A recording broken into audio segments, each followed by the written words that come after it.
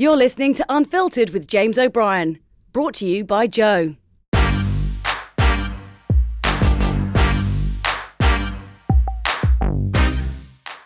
Hello, welcome to episode 6 of Unfiltered, which features June Sarpong. And, well, it occurred to me when I was doing the research for the interview and reading her new book, Diversify. Out of everyone that's done Unfiltered so far, I probably know the least about her, which is odd because she's been pretty famous for most of my adult life. And that, I think, will give me the basis of my first question.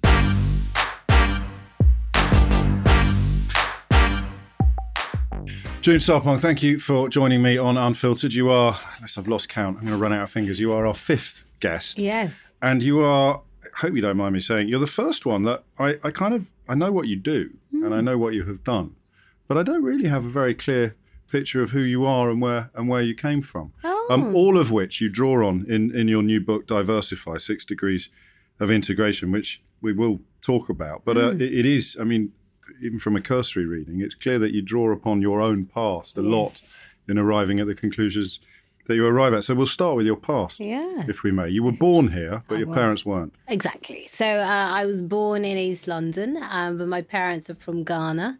And I was raised in East London until I was about 3. And then the idea was we were going to move back to Ghana.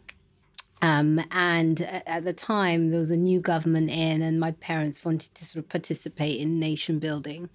And we got back to Ghana. We had a very cushy life. They were part of the elite. We were very wealthy. And then within a year, a coup happened. And so overnight, we went from having everything to nothing. And so we came back to the UK. And fleeing. Yeah. One of my earliest memories is of armed militia breaking into our home in the middle of the night. So we fled. Because your parents were politically active, or just because they were wealthy? Both. Because my parents were wealthy, and my dad was supportive of the then government, so yes, they broke into our home. My dad somehow managed to convince them that he would go to our family safe and bring the money back and they should come back, and they actually did. Right. And we left. We left in the middle of the night and fled, came back to the UK and ended up in a council estate in East London. And what was that like? I mean, you're too young to make too much of a comparison. Well, yeah, for me, I mean, I was 4 at the time, but for my mother, it was a very hard adjustment. You know, she'd gone from privilege to handouts, and they were very proud people. So that was not who they wanted to be. But I think when something like that happens to you, it makes you really value the rule of law and also really appreciate the little things. You know, I know what it feels like to have nothing, and I've been lucky enough to have a decent career, so I know what it feels like to have stuff too. So yes. So gratitude. Yeah, for sure. Yeah. And your dad didn't stay in East London. No. So they broke up by the time I was 7, they got divorced. Do you remember that? Yes, very much so. Very much so. And my dad moved to America. And, for him back then, as an African man, an educated African man, it was near impossible for him to find a job that was the equivalent of his education. There was an unspoken rule that immigrants from the colonies wouldn't sort of parachute into middle-class jobs. They'd drive buses. And clean tube trains. Clean tube trains, exactly. And the women could be nurses, yes. And my mother was a nurse. Was she? Yeah. She qualified before she came here. Exactly. So she could slot into British life. Could slot and feel to a degree valued and respected that your dad couldn't. But the men couldn't, not at all. And so my dad moved to America and was able, through a lot of hard work and many obstacles, it was not easy, but able to build quite a decent living and create a good standard of living for himself. You didn't feel abandoned? Do you know, it's so funny, now as a grown woman, possibly, yes, I think so. But at the time, with African communities, it's very much a sort of, it takes a village to raise a child mentality anyway. We don't put a focus on the nuclear family in the same way. Not at all. And so everybody got involved. So all my aunts and my uncles and, my grandparents. So we just got on with it. But now as an adult, definitely, I would not want that for my own family. God, no. But you know what? They made the most of the best they could do out of a bad situation. So, yeah. And did you flit? Did you go and see your dad much? Yes. So all my summers were spent in America. So since the age of 7, I've spent more or less every summer in LA. Okay. Yeah. So, I mean, the whole world has been on a bit of a crash course in race relations and politics over the last couple of years. Yeah. I would have thought, even in the 70s, I would have thought that America was more racist than Britain. See, it's so funny you say that because it's different. Yeah. So I think what we do much better over here, James, is we're much better in terms of how we integrate as people. Obviously, we've still got a long way to go, but we intermarry, we have friends from different backgrounds and so forth. That we do well. But what we don't do well is opportunity. And also the sort of progression pipeline. And I think that's what America does so much better. So America has terrible relations in terms of how people integrate with one another. But in the corporate world, if you look at their data versus ours, they are way ahead in terms of opportunity for people of colour or from people from low-income backgrounds. So you might be able to breach a boardroom, but you wouldn't necessarily be friends with your neighbours. Exactly. Yeah. Gosh. Yeah. Yeah. And was that your dad's experience? Yeah, well, you see, my dad's very charismatic. So my dad's one of those people who will make friends wherever he goes. So for them, they have a very ethnically diverse group of friends. That's just their life. But definitely in terms of opportunities, what was possible for him in America certainly wouldn't have been possible over here. That fascinates me. Yeah, no way. I had no idea. Yeah. So have you always been plugged into that side of socio-political? Yeah, very much so. And also having spent so much time in America, I really do understand it from both perspectives and see what we do well and the same there and vice versa, for sure. And each could learn something from the other. Definitely. So back to Walthamstow. Yeah, E17. Presumably your paths crossed at subsequent points. Yeah, I did. I know those boys very well. Talk to me about that, because I mean, you make a point in the book about the diversity you experienced growing up. It's wonderful. The word I'd use is commonplace. Yeah. Because in a way, it's portrayed as extraordinary. Yeah, but it was just by others. But to you, us. this is just life. Totally. And, it was wonderful. My school was so ethnically diverse. I grew up in a very white working class community. And that community, I would say, is probably the community that I feel most at home with. What do you mean when you say working class? I know what white means. But, so working class in that, So no university education. No university education. Low income, but aspirational. And community minded. Totally. EastEnders. Yes, okay. That is what I grew up around. And that community, these were sort of survivors of the Second World War, proud citizens, really family orientated, and they really looked out for my family. My mother, when my dad moved to America, my mum was a single mom and she was working. And it was our neighbours that looked after us when we came home from school. That was, and we were on a very rough council estate, but the community was so close. And I think for me, I'm so grateful to have had that foundation and that grounding, because what it did was it made me feel part of something. Okay. Yeah, and not feel like an outsider. Did you never? No, because that's what was beautiful about East London then. I think it's very different now. I think it's much more, because what's happened in Walthamstow is you've got the gentrification. And then you've got a lot of the sort of original community that have moved out. So you have the sort of new influx of wealthier residents. You have a new influx of immigrants from communities, sort of Somalian background, and a new influx of Pakistani residents. And there hasn't been that same mixing that was there when I was growing up. Because there's no commonality. No. Whereas there certainly was when I was a child. So I'm so grateful to have experienced that. And as a result, that's what made me very comfortable with people from all walks of life. And also because my school was the best school in the area, we had a lot of the sort of middle-class do-gooders that didn't want to send their kids to private schools. So again, it was a real sort of mix socioeconomically as well. So you've always felt like you fitted in then, since those days? Yeah. Oh, totally. A lot of journalists, a lot of politically active people feel like outsiders. No. Never felt like an outsider. Have you ever felt Ghanaian? Yes. You do. So you've got what, two identities? James, yeah, you will not meet a Ghanaian who doesn't feel Ghanaian. Ghanaian culture is so all-encompassing. So, when you marry somebody as a child, usually you're whatever your mother is. So, your mum's Irish, you're Irish, and, you're a bit of what your dad is, but really you're what your mum is. I would say Ghanaian culture is one of the only cultures that if you marry a Ghanaian, you're Ghanaian. Is that right? Straight away? Straight away. Whoever it is Ghanaian, the kids are Ghanaian, everyone's Ghanaian. So, yeah, I definitely feel... Do you know, it occurs to me listening to you that we've... And I've fallen into this trap, even though I am a middle-class do-gooder. There is do your kids go to No, they don't. school? They don't, actually, Okay. as it goes. I'm happy to worship at that altar. Yes.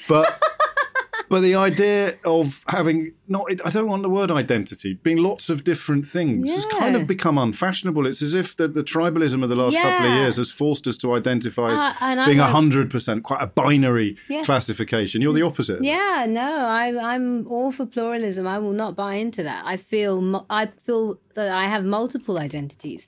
Definitely I'm connected to my Ghanaian heritage, but I'm so fundamentally British and also such an East Londoner. I also really identify. It's not complicated when you put it like that. No, it's not. It really isn't. I identify with the area and the community that I grew up in, for sure. I suppose when you say that, the three strands, you're going to find pride in things as well, in all three of those.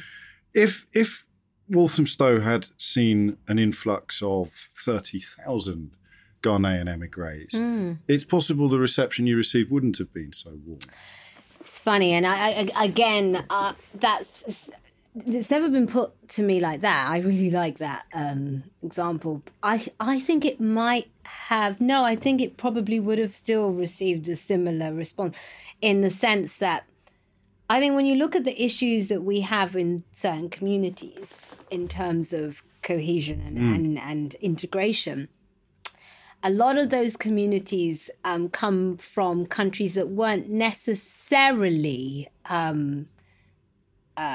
colonized by Britain. Or even if they were, they kept their identity really at the foreground of who they are. Yeah. So the interesting thing why I think the Caribbean immigrants and the West African immigrants were able to integrate so well was they were former British colonies. So the majority of those people spoke English. So there was even if my parents had a thick accent, their neighbors could understand them. So there was a way to communicate. Also, they had studied the British curriculum. Yes. They felt very much connected to the mother country, which was what Britain was seen as. So you had a lot of common references. And I think that really helped.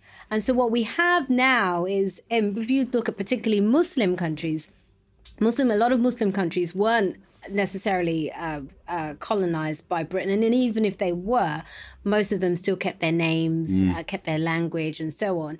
And so what's happened is you have those communities that have come and it's been harder to integrate. But it's not impossible. And what you need is a sort of a willingness from both sides. But I do think it was easier. And you highlight perhaps why that word multiculturalism is so confusing to so many people. Because in a way, there's good and bad. Yeah. So the bad multiculturalism is where there is a form of apartheid in place. So it's self-imposed apartheid from both sides of it. Mm-hmm. Good multiculturalism is, but it's, we integrate. Yeah, but easier to do if you've come from a post-imperial. For sure. Easier to do if there are a few common reference points. Yeah. And language. Sure, really it's the biggest of all. The biggest of all. So when you arrived at school in Walthamstow, again, you sailed straight in? You fitted straight in? Yeah, totally. I mean, when I was 4 or 5 when we came back. And so I hadn't been in Ghana long enough to be fully Ghanaian, Sure. and I still had an English accent. And so, yes, I slotted in perfectly well. Again, never felt like an outsider. I always just felt part of that community. And also what was interesting was our school or our area, you had all of your own sort of individual identity, but then there was the identity of the area, which was proudly East London and proudly Cockney. Yes. And all of those things that just sort of joined us together. And battles any sense of dislocation or any sense of invasion from indigenous people. Yes, if totally. you're sort of celebrating the same thing. Yeah, you know, our neighbours would come over and have some of our African food and, you know. It's important, this, isn't it, to understanding why you wanted to write this book, actually, I think. This notion, I mean, the notion of integration being an evolutionary process almost. Yeah. Were you good at school? Were you strong at school? I would say, it's funny, my report card throughout my whole time at school was very hardworking, but must listen more and talks too much. I think people probably still say that now. No, I'm sure they don't. You're not talking enough. Sorry. What would your teachers have said? I mean, when do you remember ambitions developing? The first thing you wanted to be? I don't know if I was an ambitious kid. I don't think I was, actually. Because you're very driven now. Yeah, I'm driven now, but I wasn't driven then. I think it'd be interesting to see what it was for you. So I think ambition developed in me when I did work experience at 16 at Kiss FM and saw that there was this other world and that there were people who had the kind of life that I wanted to have and who were doing things that I wanted to do. And so that's what sort of created an ambition in me. But I don't think I had ambition before. So you got to look through the sweet shop window. Yes. Essentially. Yes. And I thought, oh, those sweets look good. So yeah, so I was never the kid that was like really driven and no. It was definitely actually being put in a working environment, the kind of environment that I wanted to one day be part of, and then seeing a clear pathway to that. And that's what sort of developed ambition in me. I can't remember. No? I can't remember what it was. I know what it is now. Now it's fear of annihilation and not being able to support the family. That's where my ambition. Yeah, that's where my ambition comes from now. But when I was that age, when I was 16, I think I was just an idiot show-off who wanted to be Kenneth Branagh or Prime Minister. One or the other would have been. There's still time. It's got the new moustache that Branagh's got. But that really surprises me because I don't say this the wrong way. I would have marked you down as one of the people who had a master plan at 15, 16. Oh. But largely because you achieved success so young, which I think those of us who didn't find it a little bit hard to believe that it happened by accident. You must have had a master plan because you were on telly when you were barely out of your teens. No, it's called which is why, honestly, James, this is why social mobility means so much to me, because it really was just being in the right place at the right time and being given an opportunity. Serendipity. And had I not gotten that work experience placement, I have no idea what my life would be like now, because it completely changed the trajectory of my life. Sliding doors, man. Yeah, really.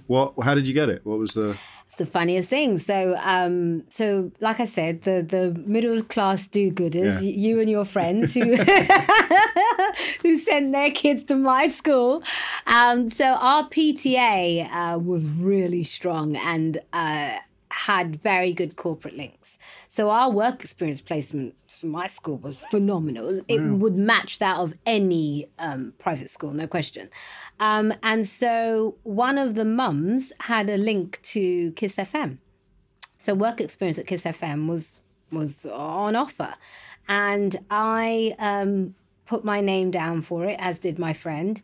And then we both put our name down for London Contemporary Dance. And we had to pick our names out of a hat because we both had the same choice. And she got London Contemporary Dance and I got Kiss FM. What's she doing now? I heard she was at Butlins. Really? She was a Redcoat. Is What, it now? Redcoat? Yeah, grief. she's a Redcoat. Well, Yeah. contemporary dance of sorts. Yeah. Knobbly knees, that kind of thing. It's underrated. Very Butlins. flexible. I'm sure she's a great Redcoat. So that's 16. Yeah. And suddenly you think, And Oh, I'm okay. like, wow. And imagine, this was when Kiss had just become legal. So I think it was like a year into them having their license. And so everybody was there. This was like the heyday when all of the DJs from Tongi, Trevor Nelson, Judge Jules, all of them that were there. And imagine me as a 16-year-old kid around all of that. It was amazing. I can't imagine it. Yeah. What did you do? I mean, are you Well, I was socially making a confident? tease. Yeah, but you can talk to people. Yes. So one thing I've always had, and again, I get that from my dad, was I've always been good with people. I like people. I'm Yes. one of those people I actually do like people. So talking to people was never an issue for me. And I think because I didn't know who any of them were, it meant that I wasn't intimidated or nervous. I mean, had I known who they were, probably not. And they kind of took me under their wing because I was the youngest member of the team. They all looked after me. And in fact, my MTV job came from Trevor Nelson. He put my name forward. So yeah. That's a sort of aligning of the planets. So the work experience led into... Yes, so work experience, and I went to do my A-levels. And then when I finished my A-levels, I was going to go to university, and Kiss offered me a permanent job. And my mother, much to her annoyance and then the annoyance of my African family, because obviously with Ghanaians, education is everything. They called a family meeting. You are bringing shame on this family. What do you mean? What's this nonsense? Talking on radio. A band man. And so back then, it's so funny when I see people like Stormzy and all of those guys now, who now their parents are proud that they're, rappers or whatever. Sure. In my day, that was like the worst thing you could be, a bandsman. So, so my dad was the only one who stood by me, and he said, I'm going to give you a year. And if this nonsense doesn't work out, you're going to university. So I thought, well, I better make it work. And yeah, luckily, within a year, I was on air. And then once I was on air, my mum was like, oh, yes, I told her, follow her dreams. It was my idea. Proud as you like, though. Yeah. As soon as. Exactly. Well, why is that? Is that because she could sort of boast about you? Exactly, because then she can show off to her friends. Oh, make sure you tune in on Saturday at 10 a.m. And was that, so when you did the work experience, it was getting on air that was the seed that was sown? Yeah. You thought, why? Definitely. So it was two things. So I had a very bad car accident before my work experience, Kiss was so lovely. So I had this terrible car accident, didn't walk for over a year. It was awful. And Kiss kept the work experience placement open for me until I got better. And so once I recovered, I still had this big old neck brace. They then allowed me to come in and do the placement. And so in the time I was in hospital, I used to watch TV all the time. And I saw Oprah Winfrey and I was like, oh my God, wow, you can be paid to talk. I want to do that one day. And so then once I got to Kiss FM, that seed had been planted in my head from Oprah, but I never thought I could actually do it. You're just like, I'd like to do it. Never thought. Then once I got to Kiss and saw there were people doing it, then I was like, actually, this is possible. So it just sort of kind of, sort of carried on. You haven't mentioned from there. music. Yeah, the music was the bomb. Well, but was it important to you? Or was that just a means to an end? No. So oh, man. Do you know what? The music then, it was just heaven. So what year was this? We're talking like early 2000, sort of like 2001 or so. Yeah. So the music scene. So if you imagine, this is when all of the acid jazz was bubbling. So JK, Soul to Soul, all of those guys would be coming into the studio.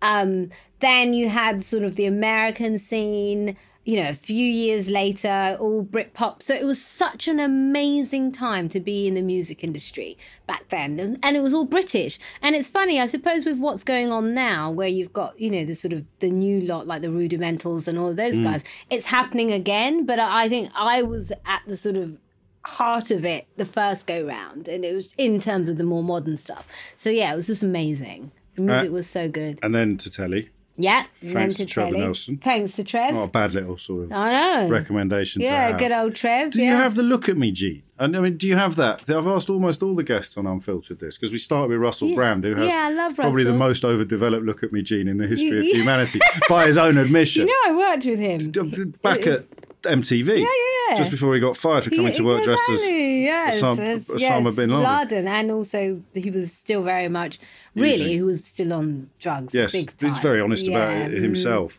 But that notion of needing the approbation of an audience, do you have that? No.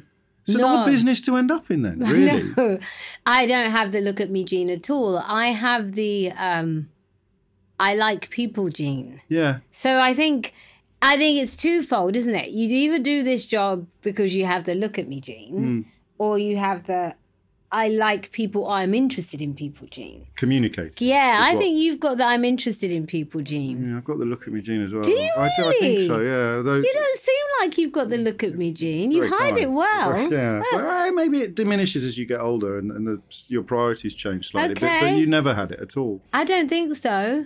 And then you became proper famous at what? Early 20s? No, Bit 19. later. 18, 19. Yeah. Can you remember the first time you got recognised in the street? No. Not at all. No. But then very quickly it was happening a lot. Yeah, then it was happening all the time. And also because I suppose it was of a generation, wasn't it? So Yes, very much so. We were sort of the faces of Generation X. So my whole group of contemporaries, so myself, Russell, Kat Deely, all of us, we all started at MTV at the same time. So, yeah, it was a fun time to be there. And is it fun being famous? Do you like that? Or is it? Well, see, I think I don't consider myself famous. I think I kind of have a sort of, in the sense that I'm known to people who know what I do. And I think when I was younger, I was much more famous in the sense that when I did T4, but I don't think I wouldn't say I'm famous now. I would say I'm known to people who know what I do. I think it's different. It's definitely changed and I quite like it. Prefer it now? Do you know, it's so weird. I don't mind either way. Fair like enough. when I was in America, no one knew. Because you don't need it. No, yeah, really don't. So when I was in America, no one knew who I was. So that made no difference to me. And you're quite honest about this in the book yourself, because you went to America for work. Nobody knew who you were. And sort of reading between the lines of what you've written yourself, not that many people knew who you were No, when you left again. no, exactly. So it didn't go brilliantly. No, it didn't go in that bad, but it sense. didn't go brilliantly. Sure. No. So it that went was okay. that was the Oprah Yeah. bid, was it? That was when you were in your heart of hearts. You'd have been hoping to get that sort of show. Exactly, Okay. yeah. So the idea for me was, but I tell you what it did do. So I went to America like all British talent, Holy Grail, cracking America. And no, I didn't crack America. But what I did do, and why I'm so grateful, is I got to experience the American dream.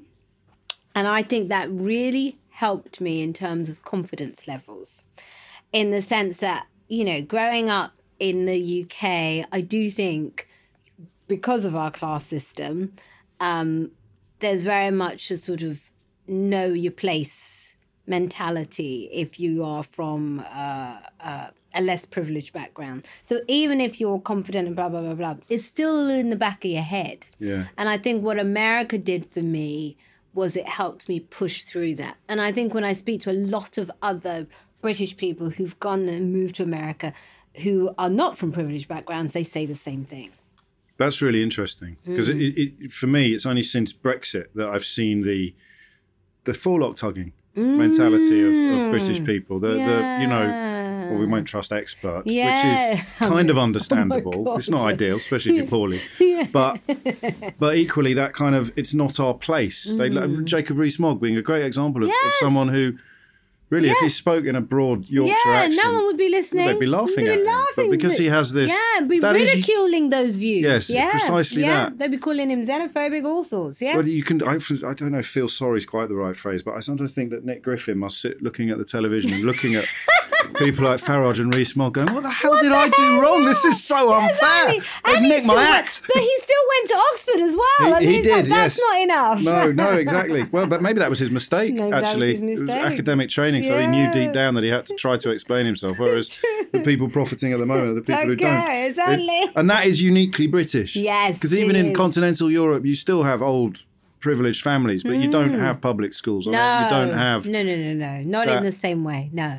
And also what we have here is a real sort of clear pipeline to a certain sector of society, isn't it? Or section in society. So it's very clear. You go to private school, you go to a Russell Group university, and then you end up with the best white-collar jobs. That's it. And if you deviate from that in any way, shape or form, then you're not really properly accepted once you get into that job, even if you have that job.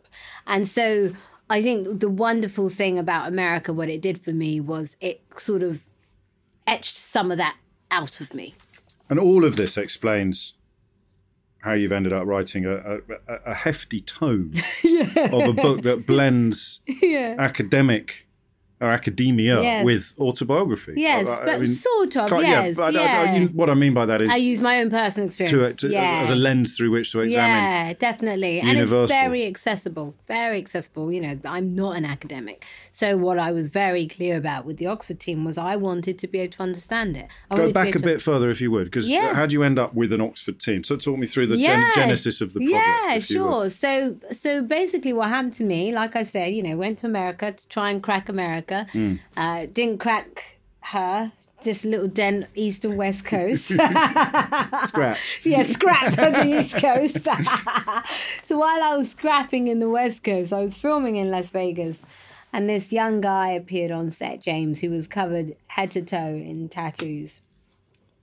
And what I made the assumption of as being gang markings. I had no idea, no evidence of that. Yeah. That's the assumption that I came to. And I felt really uncomfortable around him and nervous and awkward. And if I'm honest, I was scared of him and intimidated by him.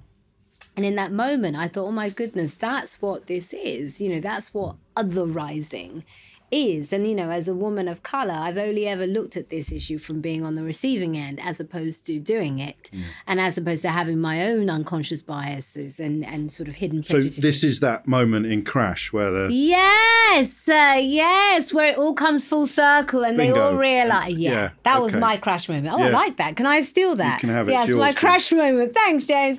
And so I was like, oh my God, that's it. That's it. Yeah. That's it. Oh, wow. And I thought to myself, wow, what hope has that child got if even I'm feeling funny around him?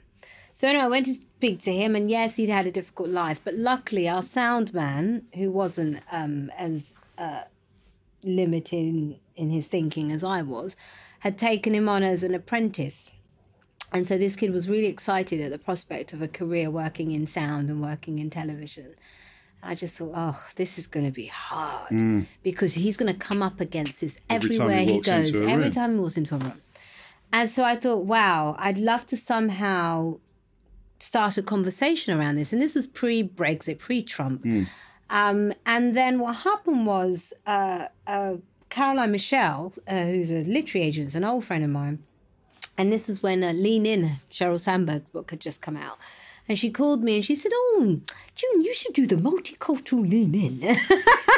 Back to that word. Yeah. And I said to her, it's funny. A few years ago, this incident happened in Vegas, and I've always wanted to talk about it. And I was thinking maybe a documentary or whatever, but I've never known what. And she said, I think you should write about it. And so that's how this started. And then what I really wanted to do was look at disenfranchised groups, but present the data and the research around those groups, and also to present the data on how things could be if we made certain changes. Yes. And over the years, like you, I've interviewed a lot of people, and you just get to know a lot of people. So I knew Iqbal Wahab, who's a very successful businessman in London. And he had done a lot of work with Nuffield College, Oxford, on social mobility. And so he connected me with them. And they straight away said yes. And then the same with the LSE. And they said yes, and that's how it all came about. So with Oxford, the research was sort of maybe 2 years worth of research, and LSE is about so a year. That's the hard, the hard numbers. That's the hard numbers. Because you want to know the percentages. Yeah. 12% of solicitors come from working class backgrounds. Yeah. Women earn 14% less than men. 1 in 16 top management positions held by an ethnic minority person. The line you wrote when you met that because the man with the tattoos becomes the springboard for the whole project, as you've explained. It's a great line, this. I was prepared to pretend he wasn't there so I could feel comfortable. Mm-hmm. So we don't just do that with people. We do that with all of the issues raised in the book as well. We pretend, Black Lives Matter, we pretend there isn't. Yeah, just so we can feel comfortable. Yeah. And you know what made us, and particularly in London, which is why I must say I love your radio show as well, because you're so honest. And what I love about... You can fake anything. And what I love about what you do with your show is you present the facts in a way that doesn't belittle the other person on the end of the phone. And I think it's so important because that's how you change hearts and minds. And also, you don't allow anybody to get away with falsehoods either. So you're very firm with them, but you're respectful and compassionate of where somebody's coming from. No, you really are. You really are.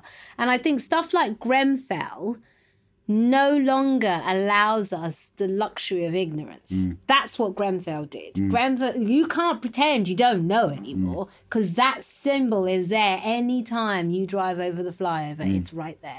And I think really that British, and we do it better than anyone else, that sort of British way of avoiding anything uncomfortable and difficult can't stand anymore. It's true. And the otherness, which is the kind of runs through the whole book, like Black Book through a stick of rock. Is it any demographic you write that's excluded socially, politically, or economically because of their difference from the dominant social groups in society? What's weird about Britain at the moment is there's not a great deal of agreement on who the dominant social groups in society are at the moment. Because when people talk about the elites, people who've been to Eton, and talk about metropolitan elites somehow subverting. Yes, I know. It's funny. I was on a show the other day with Quentin Letts, and he's hilarious. And I actually like Quentin as a person. I don't agree with many of his views, but I like him as a person. And he was saying, his whole book is about attacking the elites. And I said, Quentin, are you trying to tell me you are not part of the elite? He said, well, I sort of am. I said, yeah, you are. Employed by a viscount. Went to a minor public school. You go. It's an odd one, that, isn't it? Elites is a fascinating word because it kind of plays whatever part you want it to play. It does, but I think there's also the fact that you cannot get away from what the data shows you if we go back to social mobility. Which is why facts have to be the starting point exactly. It has to be. So if we know that only 4% of doctors are from a working class background, that means 96% of them are not. There you have it. That's what I consider to be elite. Yes. So, yeah. Access. And so actually, a lot of the people calling each other elites are both white. Yes. They are both part of the elite. Yeah, they just hate each other so much they can't recognise they can't recognise what they have in common. Exactly. So I wonder sometimes whether or not everybody that needs to read a book like this is perhaps by definition the person that won't. Where the appetite to learn more about this sort of thing, the worldview that needs to be slightly I think it's different. Challenge. I think it's different entry points, isn't it? Yes, of course. Yeah, so I think, again, back to your show and this show as well, I think the wonderful thing about your show, and obviously this show too, is you are able to access people who may not, some of your viewers, listeners obviously will, of course, read this book, and some of them might not. And I think it's about different entry points. So the book captures a certain audience, then, next year we're going to do a documentary. That would capture a different audience. So it's a project. It's a project. For me, it's a real passion. And I hope what I can do is help ignite conversations between people who normally wouldn't connect or wouldn't normally connect in an honest way, in an authentic way. Which is also one of the 6 degrees of integration. Yeah.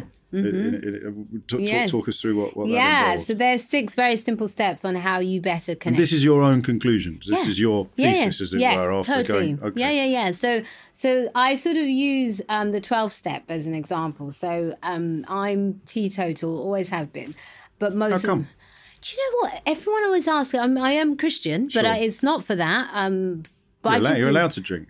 Yeah, exactly. Yeah, exactly. It's the centre of it. Wine is everything. It's not wine. Wine's the blood of Christ. Well, my family just didn't particularly drink. Sure. So I didn't grow up in a household that had much alcohol in it. So Never got the taste. No. Backstage at all those gigs back in the day and not indulging in any of the... And there was all sorts going on backstage. That's why you can remember it. That's why I can remember it. And that's why when people see me, they're like, what did I do? I'll tell you. And so, never have done. But and obviously working in entertainment, most of my friends are AA. Right. And so when I moved to LA, I would go to AA meetings with my mates. And I found it fascinating. Just out of interest? Well, one day I was meeting one for lunch and I arrived early and she was like, I've got a meeting. I said, what's the meeting? And she was like, my AA meeting. Do you want to come? And I was like, sure. And she said, well, they don't let outsiders in. And I was like, what's an outsider? Someone who's not in recovery. Yeah. So she said, so you're going to have to pretend you're in recovery. I was like, okay, cool. And so I went in and I found it fascinating. I think the reason it's so successful is there are sort of 3 elements that make it so powerful. First is it's completely judgment-free because everybody has been on their knees at some point. So there is no judgment, regardless of what you've done, regardless of how bad it may seem or how bad it has been or will be, there's no judgment. 2, you have your individual sponsor that holds you to account. And then 3, you have the community. Right. And I think those 3 elements mean that long-lasting change is possible. Because even when you sort of slip back and revert back to your old way, you're allowed back into the fold. It's judgment free, but somebody will hold you to account and then the community supports you. And so I found it fascinating because it was a real microcosm of society and one of the only places I've ever been to in life where there's no hierarchy. And in particular in LA, I mean, if you're in a AA group that's predominantly a wealthy area or predominantly a poor area, maybe most of the people there are the same. But the interesting thing with LA is because you have the wealthiest people on the planet, literally side by side with the poorest, that's what you have in their AA meetings. And so you have these sort of movie moguls next to the mother who's just come out of jail for selling crack, and everybody's together and somehow they find common ground. And I just found it just a sort of fascinating case study. And I think what's interesting about that is it shows it can be done, and it's a shame that it's pain that gets them there. Sure.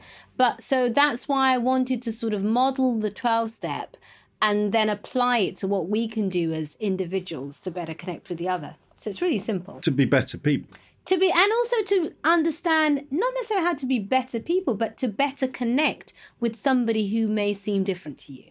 So it represents evidence that with the right support, you can make meaningful changes to your kind of almost your social DNA. Totally. And, think about it. Think of how powerful addiction is. Yes. So to give up addiction and for it to be sustainable, whatever that mechanism that allows you to do that has to be so powerful. It has to be more powerful than the addiction. Well, and there aren't many things in life that are. Was there always, when you started the research, was there always a goal that you wanted to come up with a formula, with a key to unlock these problems, and that's why you were doing it? Yeah. Right, okay. Yeah. And this is the key. And this is the key, yeah. I always did. I always, because I suppose with the job that we do, you figure out how to connect with anyone from anywhere. And you might not even be able to articulate what that is, but you're able to meet somebody and in the space of a matter of seconds, find some way of connecting and finding common ground. And I wanted to figure out how can you sort of give people those steps that we do every day as part of our job for their everyday life. Because luckily with our job, you are forever meeting people from different walks of life. So you have to know how to do it sort of innately. Yes. And how do you help other people And do this then becomes like teaching someone how to ride a bike. It's something that may come naturally to you. You think. And so let's talk through what they are. Yeah. Challenge your ism. Yes, and we all have them. And the real fun part, so the Oxford team came up with a set of questions, and we have a thing called the ISM calculator that you can go on the website, which is diversify.org, and actually calculate your ism and figure out, where you're People are going to be surprised by that. They are. Well, I'm even mine. I was like, oh dear, I've got some work to do. I think I was at 42% or something, 42%. So it's not bad, but it's not great. No. Sure. And mine, I would say my sort of isms, definitely around the area of politics. So we've got a section which is all about sort of political leanings and views. And I'm definitely very intolerant of intolerance. And I think there's an arrogance that comes from that, our sort of liberal thinking that we need to look at. This is the follow 10 people on social media for a month, or buy a newspaper that you would never ordinarily do. I do that every day. It doesn't work for me. It entrenches my ism. The more exposed I am to these people, the more convinced I am that they're all bovine bigots. But that's I need to work on that perhaps, because they can't. I mean, somewhere deep down there'll be an area. Yeah. How do you challenge your ism? Simply by exposing yourself to the thing that you fear. And keep on keep on challenging yourself to move beyond whatever your resistance is. So the first thing is to be aware of it and then ask yourself why. What is the belief that is causing that resistance? And then how do you move through that? And then the second step is to check your circle. This is your social circle. Yeah, and I think this one is really important. If all the people that you associate with or have the choice to associate with think like you do, look like you do, speak like you do, chances are you're going to have a narrow viewpoint, even if you think you don't. It's from having diverse people in your life that you're able to feel truly comfortable with it. So a lot of the time we don't even realize, we just think, oh, most of my friends are like me. Even if you have ethnically diverse friends, most of them are still from a similar background. Yes. Or they've arrived at a similar place. They've arrived at a similar place, precisely. So you have similar priorities, similar worldview. When did you first start noticing difference? I think I started noticing, I think when you are of colour, you notice difference earlier than other people because at some point it's brought up. So I think it's probably the first time I was called some sort of racial slur in the playground, which I think probably was about 7 or 8. And then going back home to my mum and saying, what is this? I was called, I can't remember what it would have been. Sure. But yeah, so that's when I would have started noticing difference. But then I found that I tended to like difference too. Sure. Yeah. I when you check your circle, that there's a slight, and it doesn't come across in the book. It just comes across as I look at my notes. It's a little bit militant, whereas I will now go out and try and find a veiled Muslim woman with a broad Lancashire accent, because I need a friend like you. I would say that's not a bad thing. I would say good. And you're right, of course, because then you understand. Exactly. That perhaps is why people sometimes the big surprises in media, like Nadia Hussain on Bake Off, because there's a genuine joy in discovering what you have in common with someone that you might previously have presumed you had nothing in common with. Totally. And you could call it humanity. How about that? If you needed a word. The big H. So then connect with the other, which follows on from check your circle. So that is the attempt. That is that. Go hard find to the do veil. though. I mean, actually, AA would be one of the most. I've got friends in recovery, and they really do now have. If I go to a christening or a birthday party, the mixture of people around the table, and some of my poshest friends are the ones that have ended up in trouble. Yes. And they now have a circle of friends that is astonishing.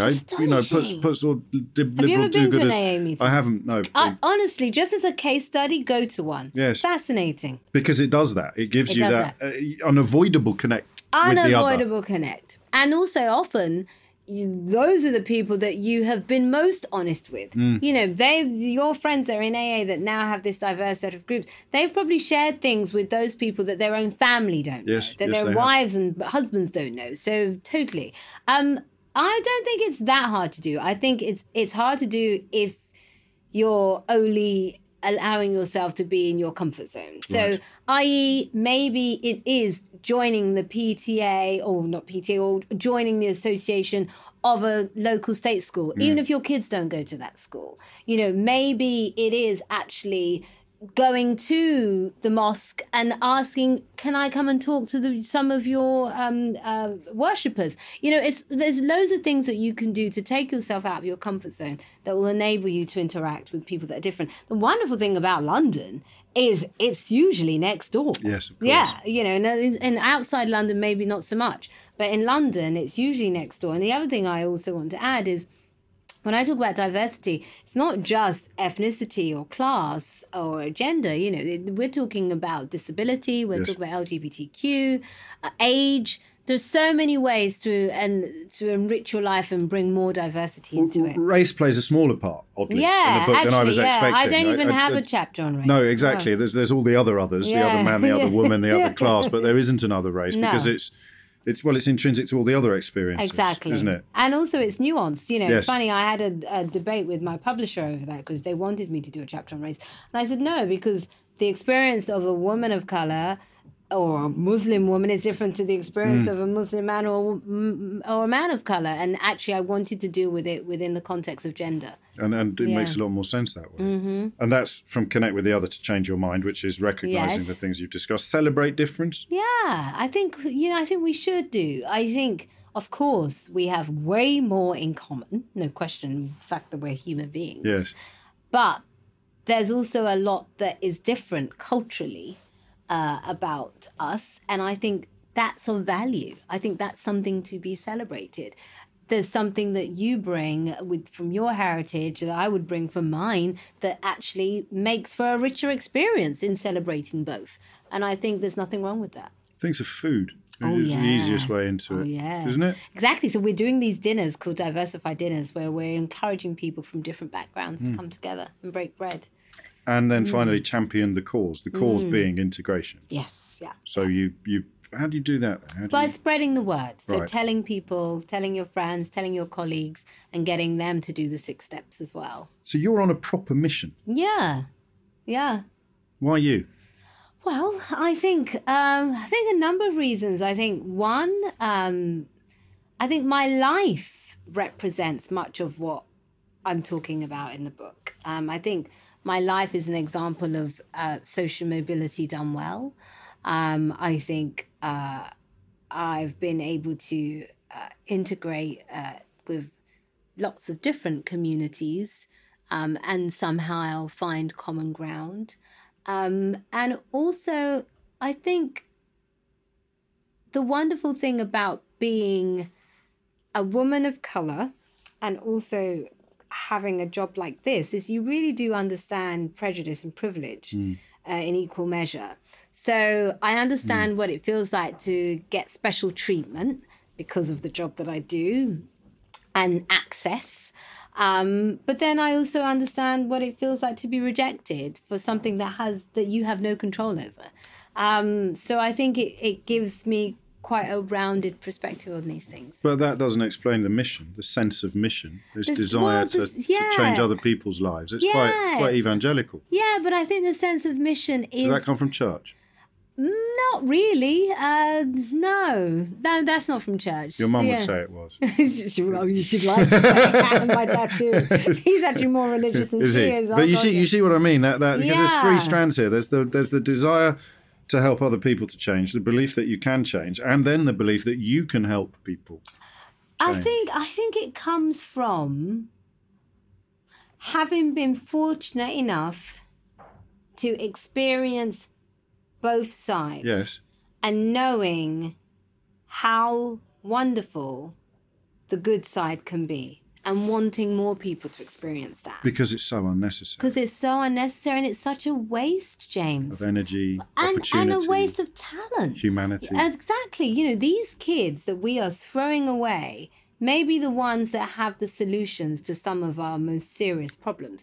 You know, I can bet you all this mess we're in with Brexit, had you had some more of those people in the room, we wouldn't be here. And I think, you know, so a perfect example would be, you know, and I'm a big Labour supporter, have been my whole life, but the Labour Party were also guilty of ignoring certain communities. Successive governments were.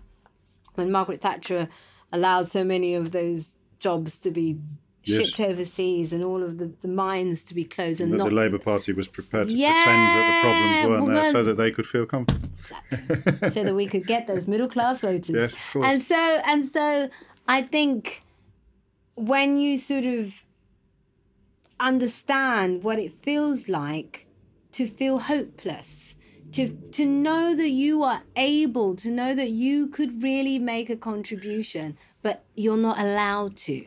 It's horrible. As I mentioned at the beginning that you were the fifth person to do this series. And I mean, obviously we really want to talk to everybody that comes on, but the order in which it's happened and the first 5 people are also selected by circumstance. You have your book out. And not only do you remind me, I mean, when Russell Brand talks about, because his new book is a new iteration of the 12 steps for different reasons to yours. Robert Webb 2 weeks ago talking about masculinity and being pigeonholed into that. But when, oddly, and this might surprise you, when you were talking then, you reminded me of our second guest, Alistair Campbell, who presumably is a good friend, knocked about with, because you didn't use the word, but I'm hearing a sense of duty. Yeah, totally.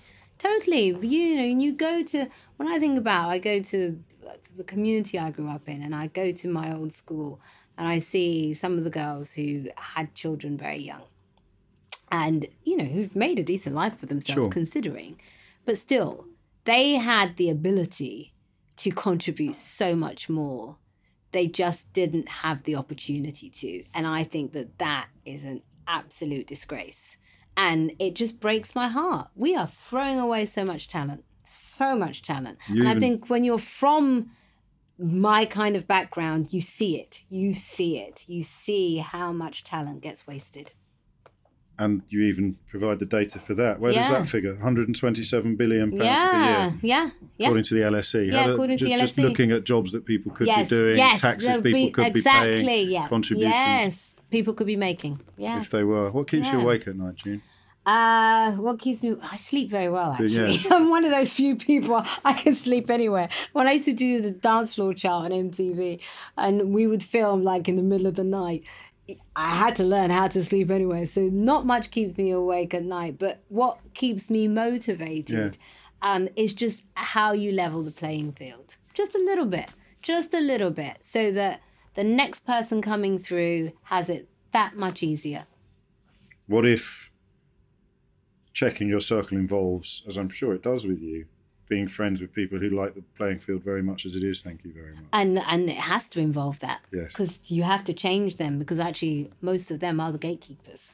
So we got no choice on that. But why would they? Why would they? Because my dad sent me to public school precisely so that I would do better than him, because he was on the Daily Telegraph with his Yorkshire accent, and he's left school at 15, and these bastards flew by him, was how he saw it, and he wanted to buy me the golden ticket, which and he did. He did. But you want to abolish golden tickets. That's what I want to abolish, golden tickets. And I'm all for your father doing. He had to do what he had to do, of course. But I want to abolish the golden ticket. I say, for those who say, oh, well, we're fine. Well, you're not. Brexit shows us you're not. Because you know what? You allow things to become that unequal, we all suffer. We all suffer in the end. So no, you're not. And actually, I think going forward, I think China's a really good example. So with China, you know, as we know, for centuries, Chinese culture was in part, women were considered second-class citizens.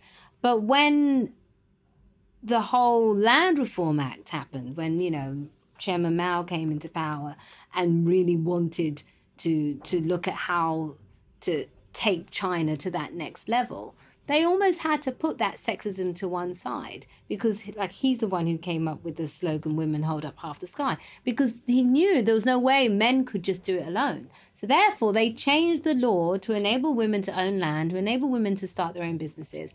And it's those policy changes that have helped drive China's success story and make China the powerhouse that it is today. And so what I say is what we have that China doesn't have is because of our immigration policy that a lot of people are against. But actually, the wonderful thing about immigration is it also means you get the best talent from everywhere in your country, building businesses in your country. And I think because of that, we have the opportunity to create a framework that allows everybody to contribute. And I think the country that gets that right will be unrivaled. No one will be able to match us if we get that right. You've mentioned Brexit a lot of times, which Yes. is normally what other You people accuse mentioned. me of. but you, And I I always mean, listen to you to make me feel better about Brexit. Well, I still feel not to depressed. feel less but- mad. Yeah, about it, less mad. less crazy. Just a sort of semblance of a reality that you recognise. But you were involved. You were involved in Stronger In. Just briefly. Yeah. Why did what? What went wrong? Yeah. Yeah, I'll tell you what went wrong. I remember sitting in board meetings and we had like all the research through. Yeah. And, you know, it was Michael Gove's comments about who needs to listen to experts. Well, maybe in our board meeting, we should have listened to Michael Gove on that one. And all of the research said that people were more concerned about the economy than they were immigration. Right. And that the message had to be around the economy and the fact that it was economically sound to stay with the EU, and that would trump people's fears around immigration. And the piece that we missed was the breakdown of so many communities who had been forgotten as a result of globalization, which they somehow linked to the EU. Yes. And Oh, obviously, to immigration to the Exactly. EU, because so many newspapers are encouraging them to do that. Yes, and then you had enough demigods to sort of fan Push it those over the flames. level. Precisely. And the bus was huge, I think, in undermining the economic argument. Yes, and it was so simple. It Yes. was so simple.